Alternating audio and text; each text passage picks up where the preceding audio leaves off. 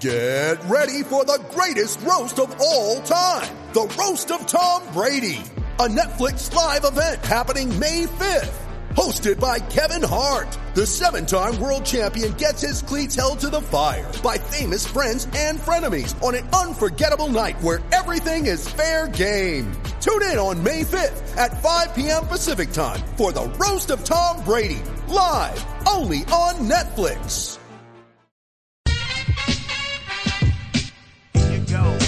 Here you go. Simulation. Simulation. Calm down, everyone. It's simulation.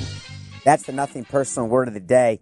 When there's no sports, it becomes simulation time. People are actually spending time during quarantine. I love this. They've made up their own NCAA bracket, so they've got 64 teams going at it. They're simulating. MLB, the games go on, simulated. NBA, NHL, we actually found a really cheap way to have a season. You can just simulate it all.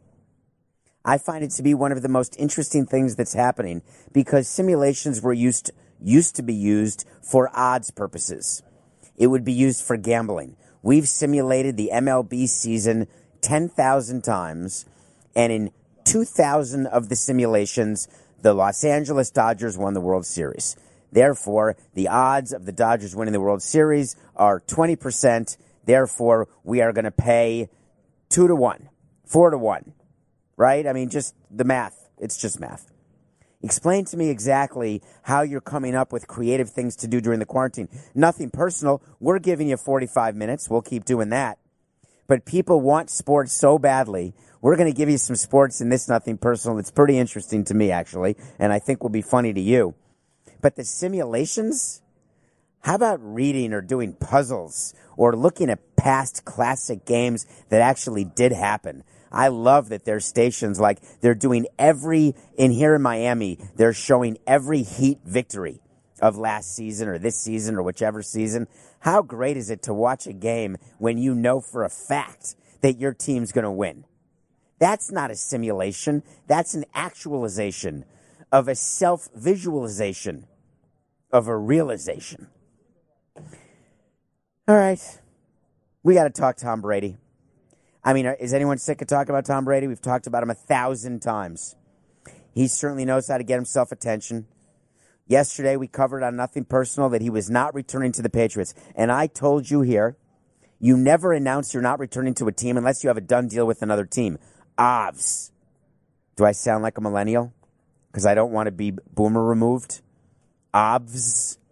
Of course he had a deal. Now we're reporting, everyone's reporting, the world has reported, except for Tom Brady, of course, because you can bet your bottom dollar that Tom Brady will release the fact through his own social media that he's made a decision to go with the Tampa Bay Buccaneers. But when we need content and simulations just won't do, the report that Tom Brady's going to the Bucs is enough to bring the sports world to its knees.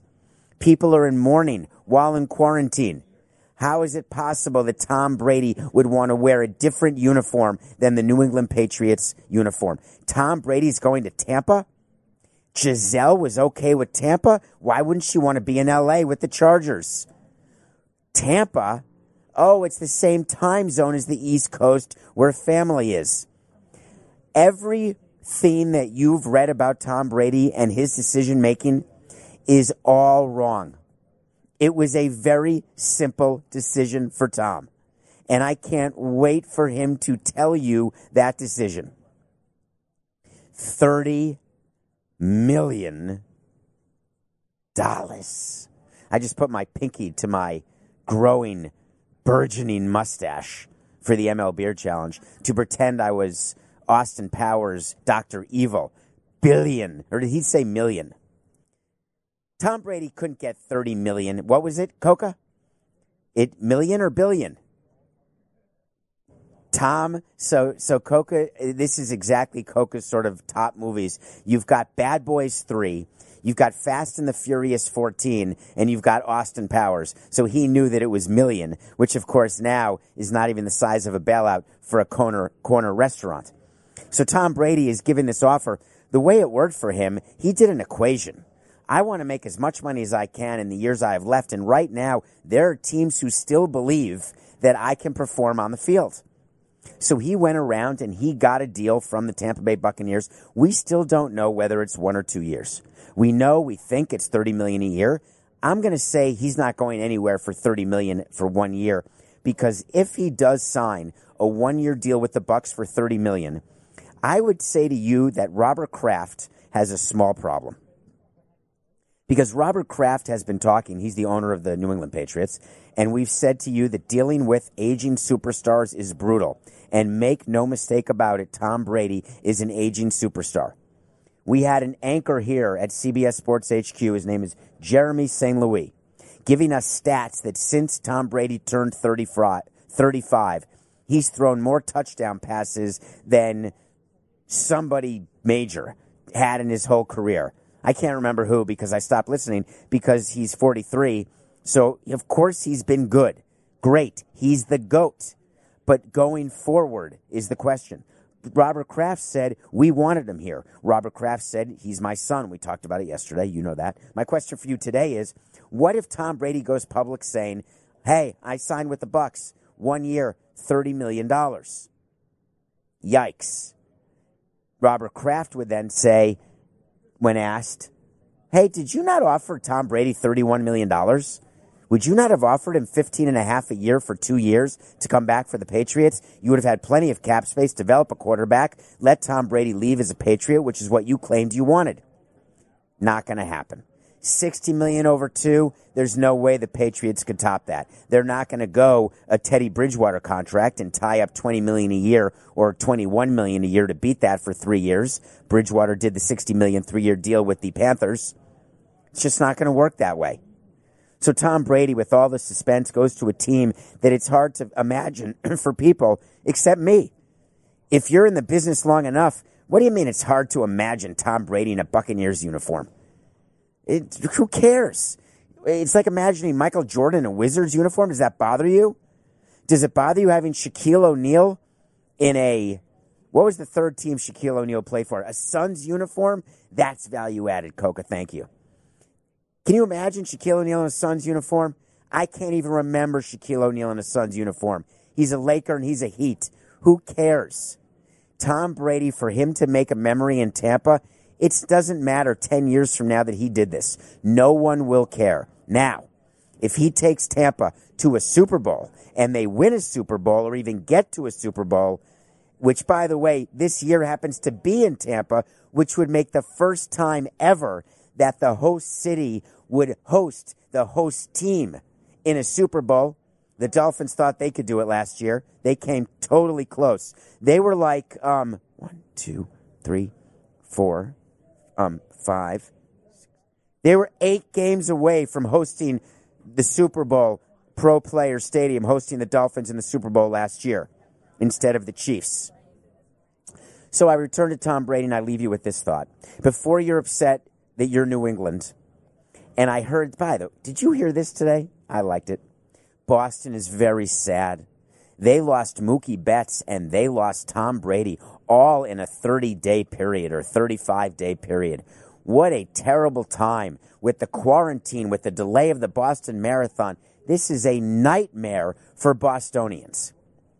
This is approximately, and by the way, the Bruins were in first place when the NHL season was suspended, and the Celtics were a clear playoff team and a force to finish below the Bucks in the Western Conference, certainly not win a title.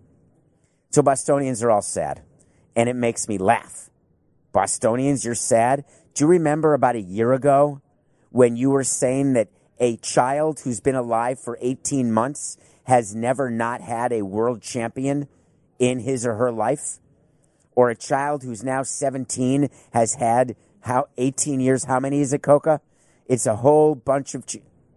Deb says 18 years for what? We have got a technical director, we have a producer, we have graphics people. They're sitting 6 feet apart. But what I'm hearing is the stat is in the last 18 years, the Boston area has had 1 championship per year.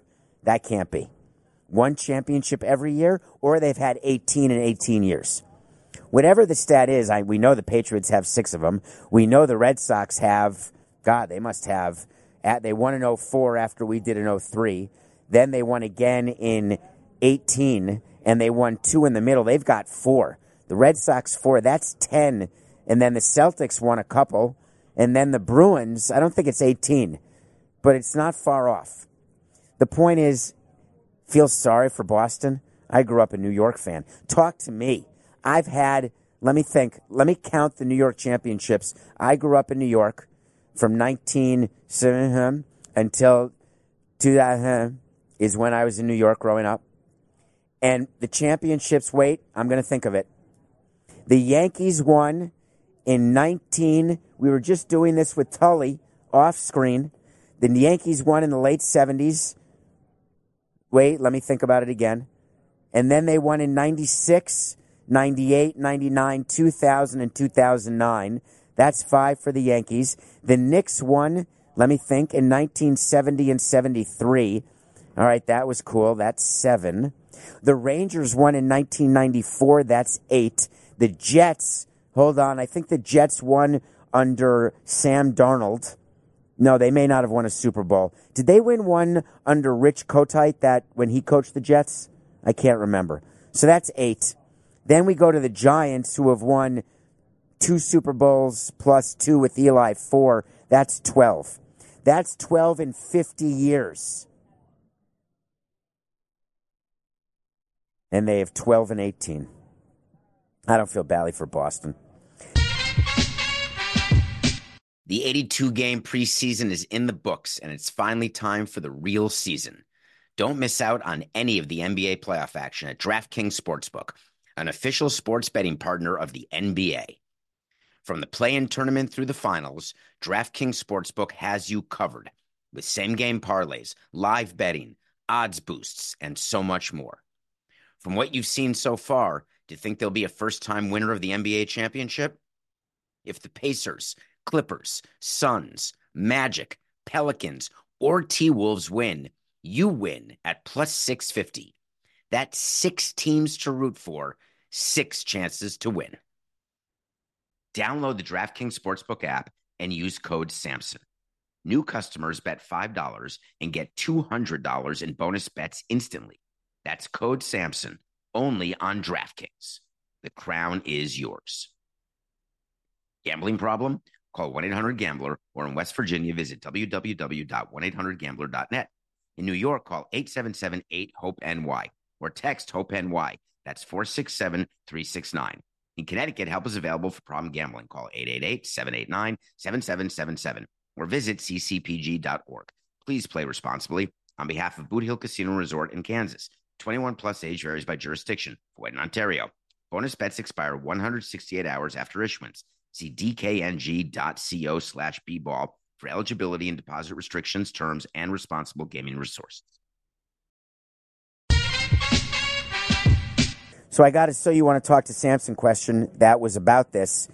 So you want to talk to Samson. So here's how it goes. I still love this concept because people are, now that we're all quarantined and trying to figure out what to do, you're all following and David P. Sampson. You're getting into my DMs and asking me good questions. Can you please explain the impact on the franchise value of the Tampa Bay Buccaneers the impact on the value of the franchise by signing Tom Brady? And then, if you have time, can you talk about the impact of TB12 brand by signing with the Bucs? I'm going to take the second one first. It's going to go faster. TB12. Tom Brady 12. Do you think Tom Brady will continue to wear number 12 on the Tampa Bay Buccaneers? Do you think that whatever player is currently wearing 12 is going to give 12 away? Do you know that I'm recording this and it was 2:12 and 12 seconds when I said TB12 because I have a huge clock in front of me? That was bizarre because we didn't plan out that that would happen. Who wears 12 now? It's a player for the Buccaneers named Chris Godwin. Godwin? What position does Chris Godwin play? Wide receiver? I'll bet you $1 that Tom Brady will give him a watch. We did this when we had new players come in. This is actually great. They would come to me and they would say, hey, what's the going rate for this number? So the question would be, well, who's wearing it, or what's the story? We had Logan Morrison, who was a really good prospect with us. Excuse me. That was okay. I'm okay. Logan Morrison was a big-time prospect. He wanted to wear number 5. It represented his father, who had passed away. It's just his number, and the Marlins had retired number 5 in honor of their first-team president named Carl Barger, who died before actually the Marlins could even play a game. He was the only retired number that the Marlins had. We decided, and this was a decision that was very controversial. I had a vehement disagreement with our owner about this. Logan and I had a fight with Logan Morrison.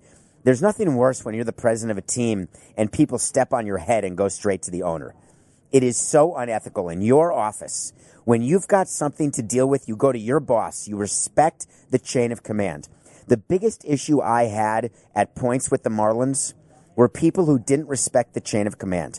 People who would forego going to the general manager and go right to me, and I would send them right back. Or people would go right to the owner and forego the general manager. That is not appropriate, and what people don't understand is the owner, if you go to the owner about something, and let's talk about exactly what happened. Logan Morrison goes to the owner of the team and says, I want number 5. So the owner says, well, unretire number 5. They come to an agreement. Do you think the owner just does that by himself? No owner can actually do that by him or herself. They've got to go, he or she has to go to the president, who has to go to the stadium operations people, the baseball operations people. We got to remove the plaque, remove the flag. We have to change the media guide. So we have to speak to the PR people. We have to make a media announcement when Logan Morrison shows up wearing number 5, and the media says, wait a minute, there's never been a number 5. So it's not like this is going to be a secret. So did Logan think, and I've spoken to Logan about this, we actually were texting, I call him Logie. I'm just kidding, that's the Tommy. If you're listening every day, you got that joke. If you're not, thank you for this being your first show. Download, subscribe, spread the word, give it 5 stars. When you review it, please ask a question too, and I'll answer it during an end-of-month pod, which is coming in a couple weeks, the March pod. The January and February ones were pretty cool. So Logie, I said to him, well, how could you do that? You went right to Jeffrey, that was the owner, to talk about this retirement when you and I have visited troops overseas. You and I are so close. Why would you not go to me? And his answer was very simple. Because you would have said no. You're goddamn right I would have, Logan. There's no way we're unretiring Carl Barger's number so you can wear 5. I respect why you want it. It's a retired number. And this doesn't just happen with retired numbers. People disrespect the chain of command all the time in every company. It is not the way to get ahead. Trust me. So, TB12. Chris, I forgot his name already, the wide receiver, Godwin? Chris Godwin will absolutely give up his jersey. Then we go to, I got off track a little bit on Logan Morrison and how that went. The reality is when we trade for a player and that player wants a number that already exists, if it's a coach, it's worth a crappy watch. If it's a young player, it's worth a good watch. If it's a veteran player, it can be anywhere up to a car. That is how the trades work. A coach will take a watch worth $1,000. A rookie player will take a watch worth about $5,000, and a veteran player is going to need like a real car, and I'm not talking about a smart car. I'm talking like a real car with bells and whistles, electronic Tesla type stuff. So it all depends who's wearing the number. So I don't know about this wide receiver, how established he is. I admit it to you. I will not be the guy who pretends I know a player when I don't. So no matter how established or unestablished he is, he's going to give up 12. Tom Brady will wear it. And guess what? TB12 will be just fine. Because the people who wear TB12 and use TB12, and when he grows TB12 into an industry, it will not be related to the Patriots, because if I'm the Patriots, I'm not giving him the right to use my copyright, my logo. Not going to let him do it, even if he were a GOAT for us with 6 rings. So I don't think it impacts the TB12 brand at all. Tom Brady is a brand no matter where he plays, New England, Los Angeles, Tampa, Miami. But what about the Bucs franchise value? Great question, a little more complicated. The Bucs franchise value to Tampa Bay Buccaneers, franchise value in the NFL is based on two factors. The first factor is the national revenue that is split. Okay, here we go. Ready? Nothing personal. March 18th, 2020, take two. Word of the day, simulation. Simulation is the nothing personal. I'm just kidding. I'm not going to do the whole show again. The value of a franchise is based on two things. The first one is each team's percentage of the national revenue pie. In NFL, that is a huge part of the entire value of the team. The TV contracts with Fox, with CBS, with ABC, all of those TV deals, the internet deals, the licensing deals, the streaming deals, the DirecTV Red Zone deals, all that money goes into one pot. It then gets split 32 ways equally, whether you are the Cowboys or whether you are the Tampa Bay Buccaneers. Then you get to the next part, merchandise. Every Tom Brady jersey sold online at NFL.com, the Tampa Bay Bucs get 1/32 of it. Every Mike Trout jersey sold online, Giancarlo Stanton, Aaron Judge, the Marlins get 1/30 of that. So we root like crazy for people to buy jerseys of other people, not on our team. And on top of that, why is that even relevant? The Bucs, I am being told, thank you, that the Bucs have new uniforms. That does not matter because any uniforms sold online like Tom Brady jerseys, those get split. Now let's talk about where local revenue comes into play and why when your local revenue increases, the value of your franchise increases. Local revenue is the number of people who come to your games times the amount of money they spend in tickets, in food, in beverage, and in merchandise. FBM, food, beverage, merchandise. My favorite person is someone who has a beer in one hand, a soda in another hand, has a pizza under his chin, and on top of that has a jersey wrapped around his waist. Think about when you go to Disney World and all the people who have the Disney ears. Then they buy a picture taken by Disney on a Disney camera. Then they buy an autograph book to get autographed by a Disney character. Then they go get a hamburger and a character lunch. And then they get a fast pass. And then they get cold or they get hot and they buy a sweatshirt or they buy a tank top. That is all money that is spent in addition to the price of the ticket just to get in the park.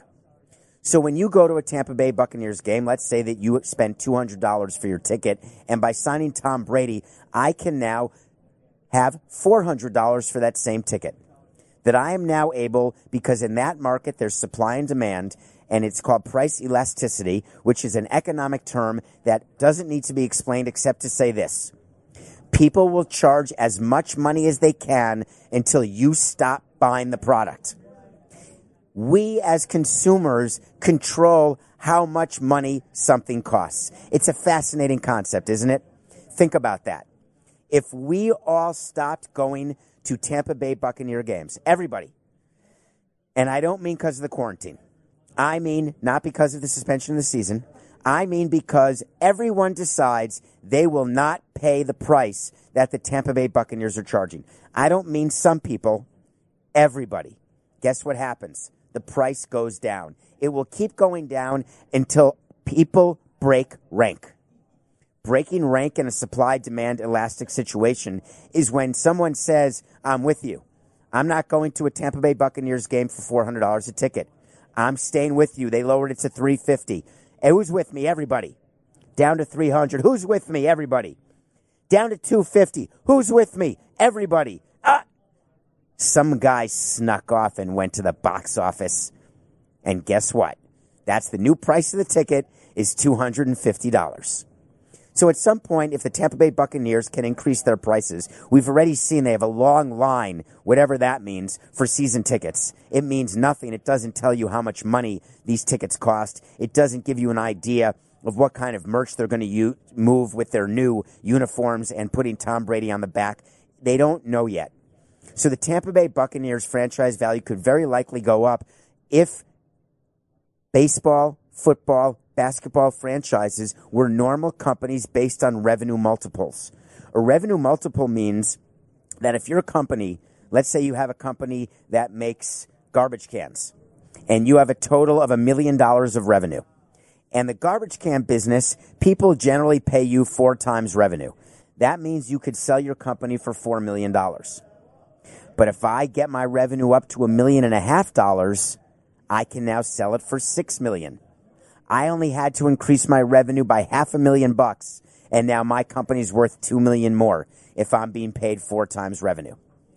In most businesses, there are revenue multiples. There's something called EBITDA multiples, which is earnings before interest, taxes, depreciation, amortization, blah, blah, blah. What it really means is that's another way to get a number, put a multiple on it, and charge a lot for your company. But sports isn't like that. In what world are the Marlins worth $1.2 billion? In what world? In the world where someone is willing to pay it. It's the ultimate supply-demand curve. The reason why franchise values continue to go up is because there's so few of them. It's such an exclusive club, and people are dying to get in. So if the Glazer family, who owns the Buccaneers, and by the way, they own either Man U or Man City, I get them both confused, but they own an English Premier League team. I think it's Manchester United. They don't need to sell the Buccaneers. But if they choose to, the franchise value will go up if their revenue goes up. Nah, not really. The franchise value will go up if its EBITDA goes up. No, not really. The franchise value will go up because someone will step up and say, I will pay $2 billion to own the Tampa Bay Buccaneers. Yeah, that's why their value will go up. It will not have to do with Tom Brady, who will have nothing to do with this team. Winning a Super Bowl helps your local revenue. It may help in that regard, but from a national revenue standpoint, do networks spend more money to show games when Tom Brady wins a Super Bowl instead of for the Patriots versus Tom Brady for the Buccaneers versus Patrick Mahomes for the Chiefs? No, the broadcast rights are based on the number of people who are consuming the Super Bowl, which is the same whether it's Patrick Mahomes on the Chiefs or Tom Brady on the Bucs. Okay, daily coronavirus time. I call it the update. Daily coronavirus update. In news today on the coronavirus, Kevin Durant and 3 other members of the New Jersey Nets basketball team tested positive for COVID-19. It turns out that they were at a game where they were exposed to either the Lakers, the Jazz, or any one of the other 27 teams in the Professional Basketball Association. Players have been told to self-quarantine, and there have been players who actually have been told they can't even leave their apartment in the buildings in which they live. People are asking themselves, if Kevin Durant can test positive, why can't I? Wait a minute, I just read that off the prompter. That's the coronavirus update, that Kevin Durant tested positive, and people are saying if Durant tested positive, why can't I? I shouldn't have put that in there, I'm sorry. I didn't, hold on. Okay, I'm putting on my glasses. Okay, I got it. Okay. In the daily coronavirus update, Kevin Durant has tested positive for COVID-19, and it doesn't matter. All of us should be under the assumption that we have it. If you're not practicing social distancing while listening to this show or watching this show, then you are the problem. It doesn't matter what age you are. If you're over 80, do it. If you're under 20, do it. Stop pretending that just because you're young, it's not going to matter to you. Because guess what? Here in the United States, we're following exactly what happened in Europe and Asia. And in Europe, young people are now getting sick too. So all of you cocky millennials and Generation Bs, Xs, and Ys and Generation 49ers or 69ers or whatever you call yourself, you have just a likely chance to get it. And if there's only one ventilator and there's someone who's 50 and someone who's 20, who's going to get it? Well, whatever. Forget that argument. My point remains the same. Be smart. MLB stood up. Oh, did I get in trouble? This was awesome. I went on the Dan Le Batard show yesterday, and And we talked about what teams are doing, and I mentioned that MLB and MLBPA giving $1 million to the coronavirus and to the workers. It's like Le Batard giving $10. It's actually not even like Le Batard giving $10. It would be like a family who makes $100,000 giving a $10 gift. Well, no sooner did the show end. Luckily, that one's live, so therefore there's absolutely record that I said what I said, and I would say it again. MLB stood up and said, we're giving $30 million. Now we're talking. Every team will be doing $1 million to the workers. Now it's time to figure out the logistics of it. It's a good announcement. It was a good start by baseball, who has had 2 left feet, with all due respect to Daniel Day-Lewis, Academy Award-winning actor. My left foot is the reference there, which I know you know. Yeah, actually, you probably don't, but you should. It's a great movie. 2 left feet is an expression when you're just not on top of it. They announced late, suspending the season, suspending spring training, delaying for 2 weeks. We've gone through it. This was a good announcement, not late at all. What I wanted to hear out of this announcement is, hey, every team has agreed to give $1 million to workers who are missing paychecks because of the delay in the season. Now tell me how. The problem is the how depends on every team. Do you know the Marlins on opening day, when we would draw 35,000 people to the stadium, we had to have a couple of thousand concession workers. On day 2, when we had 5,000 people, it's down to a couple hundred. So the couple thousand hourly workers would only come, and they'd only work on event days that were 20,000 plus.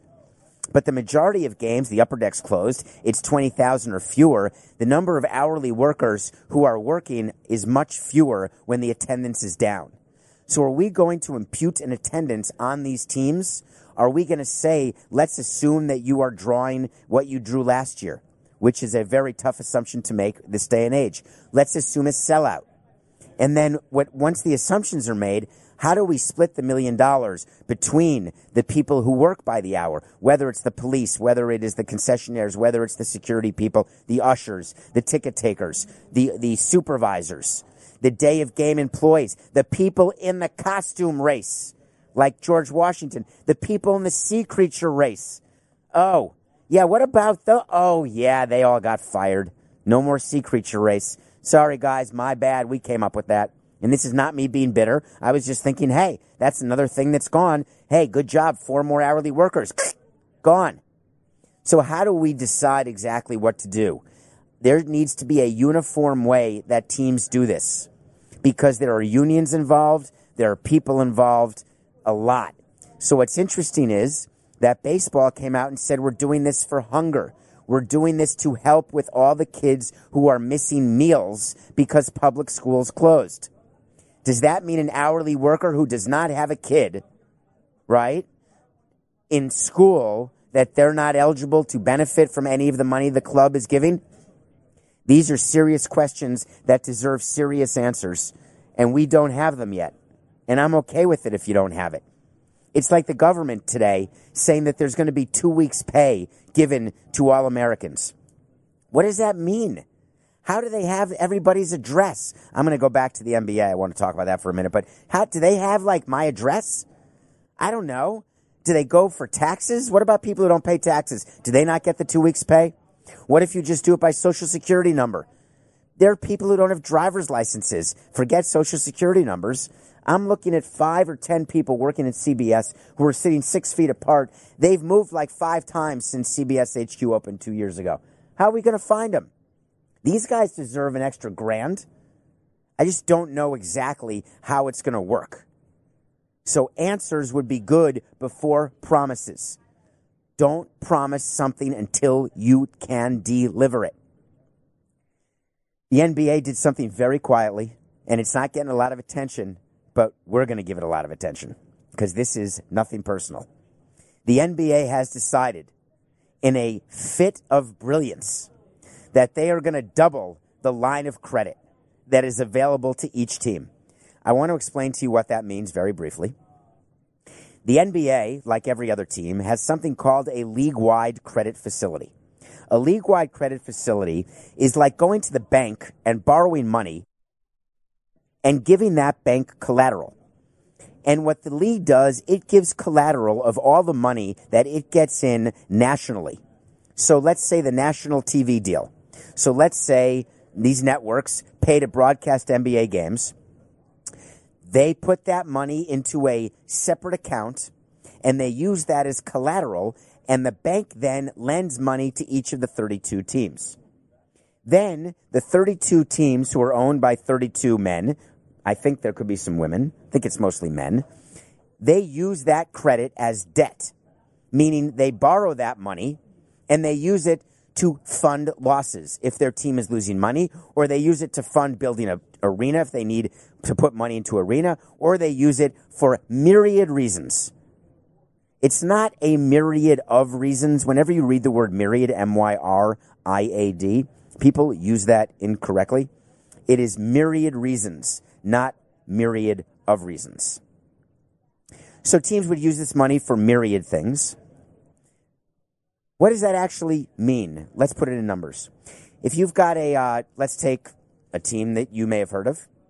Let's say that they're building a ballpark and that they need to put in $170 million, round number, say $200 million. In order to get the $200 million, they are going to go borrow that money. When they borrow it, they are going to use the collateral. They're going to get as much from the league as they can. NFL does this when they build stadiums. There's an NFL stadium fund. That is a fund that lends money and helps build stadiums for NFL teams. So I'm going to go borrow that money. During this crisis, if I want to keep paying my employees and I have no revenue coming in, all I have is deferred revenue, meaning I expect we're going to play games. I expect when we play games, people are going to buy tickets. It's like the Tampa Bay Buccaneers have a ton of deferred revenue. They believe that people will come and watch the NFL play because Tom Brady will be a Buccaneer. So they want to go ahead and borrow money now in order to pay bills because they know they're going to get the money later. The only problem that ever happens is when you borrow money now and then you can't pay it later, and that's how you lose your house. That's how you go into bankruptcy.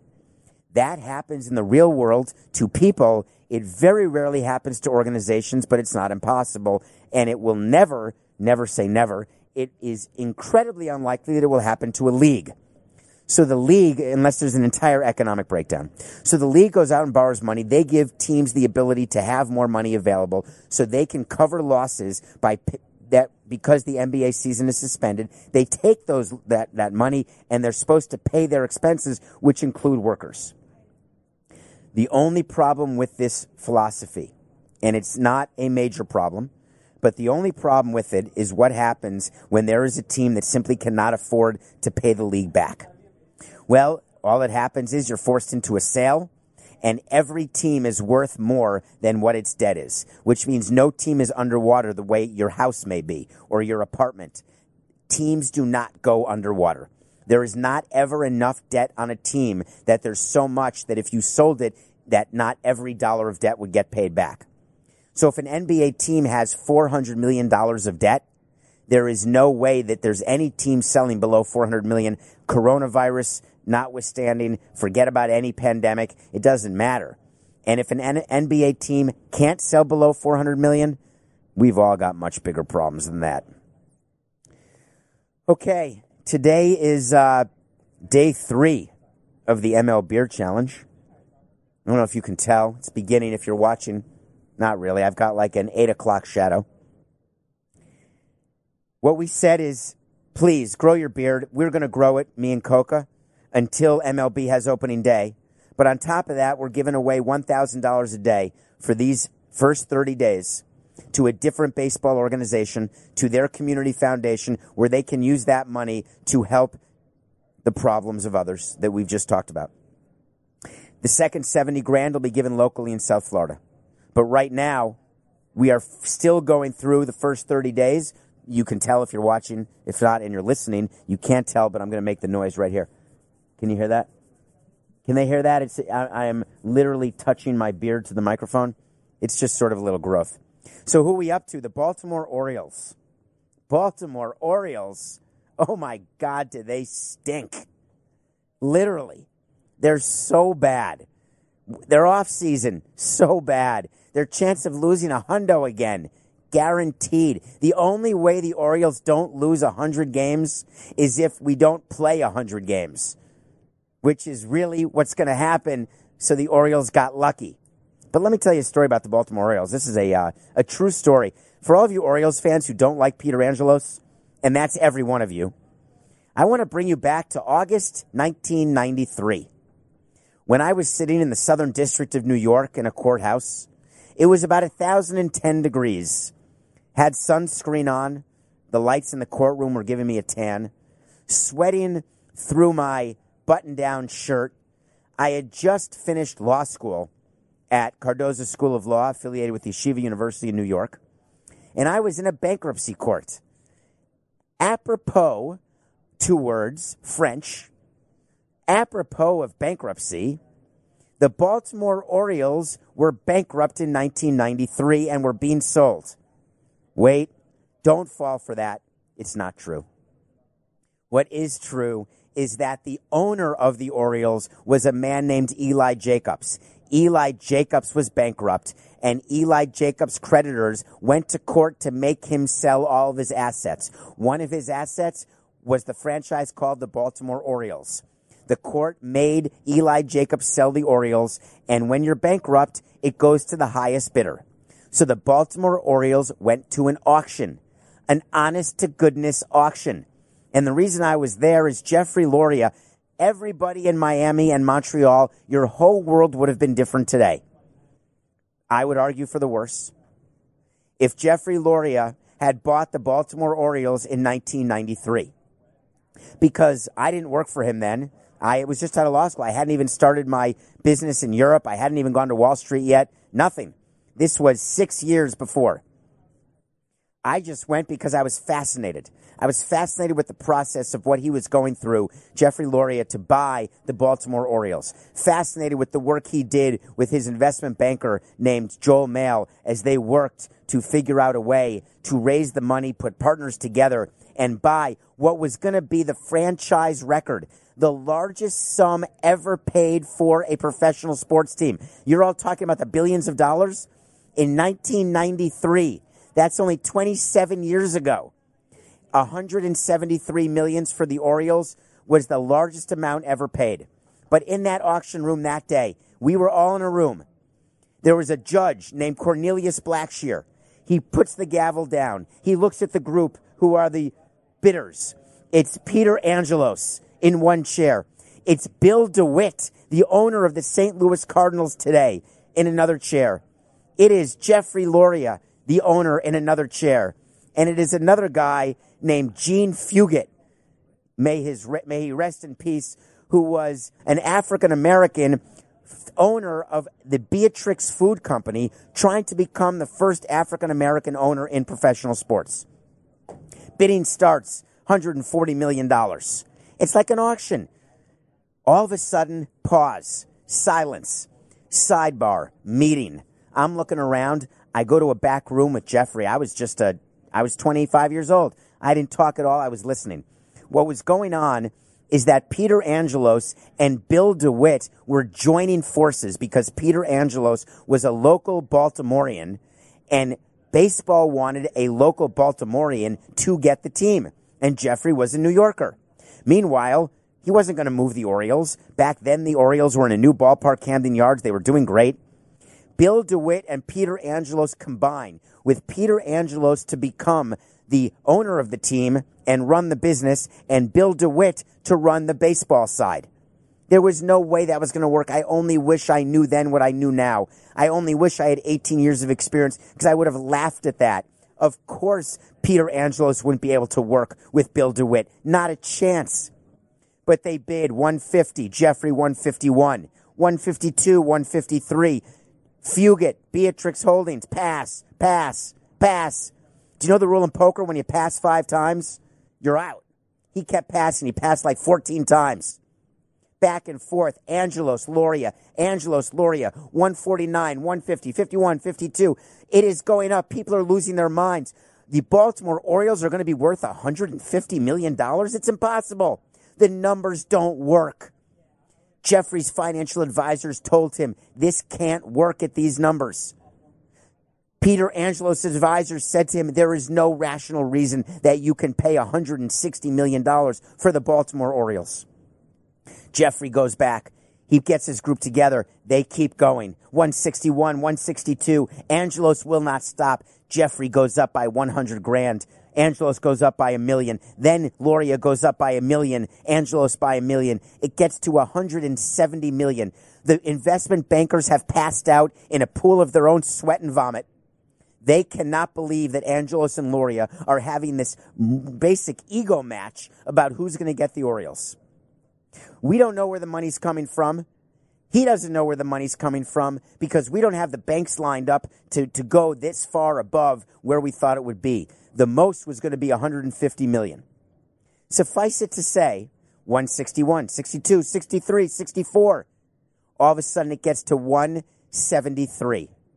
At 170, we had told, and I was just there listening, so it had been told to Jeffrey by his banker that 170 is your highest bid. You cannot go higher because you will not be able to close. You will not have the money to close, period, end of sentence. And if you get awarded this, like in any other auction, you've got to close because you're going to own the Baltimore Orioles.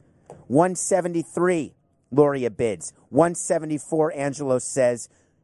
Loria stands up and says, good luck, Peter. And Peter Angelos owned the Orioles for 173 because one of the 174 went to legal fees, court fees, so it really was 173 for the Orioles. And that's the story of how Peter Angelos got the Baltimore Orioles, and Jeffrey Loria ended up sitting on the sideline from 1993 until 1999 when he bought into the Montreal Expos, and then, as they say, the rest is history. And the greatest thing about that is when we're going through and we're looking at Peter Angelos and he's looking at Jeffrey. They look at each other and they sort of wink, and they're doing this in the middle of the courtroom, right? And the judge is putting the gavel down. Peter Angelos looks right at Jeffrey Loria and says, hey, this was just business. It was nothing personal.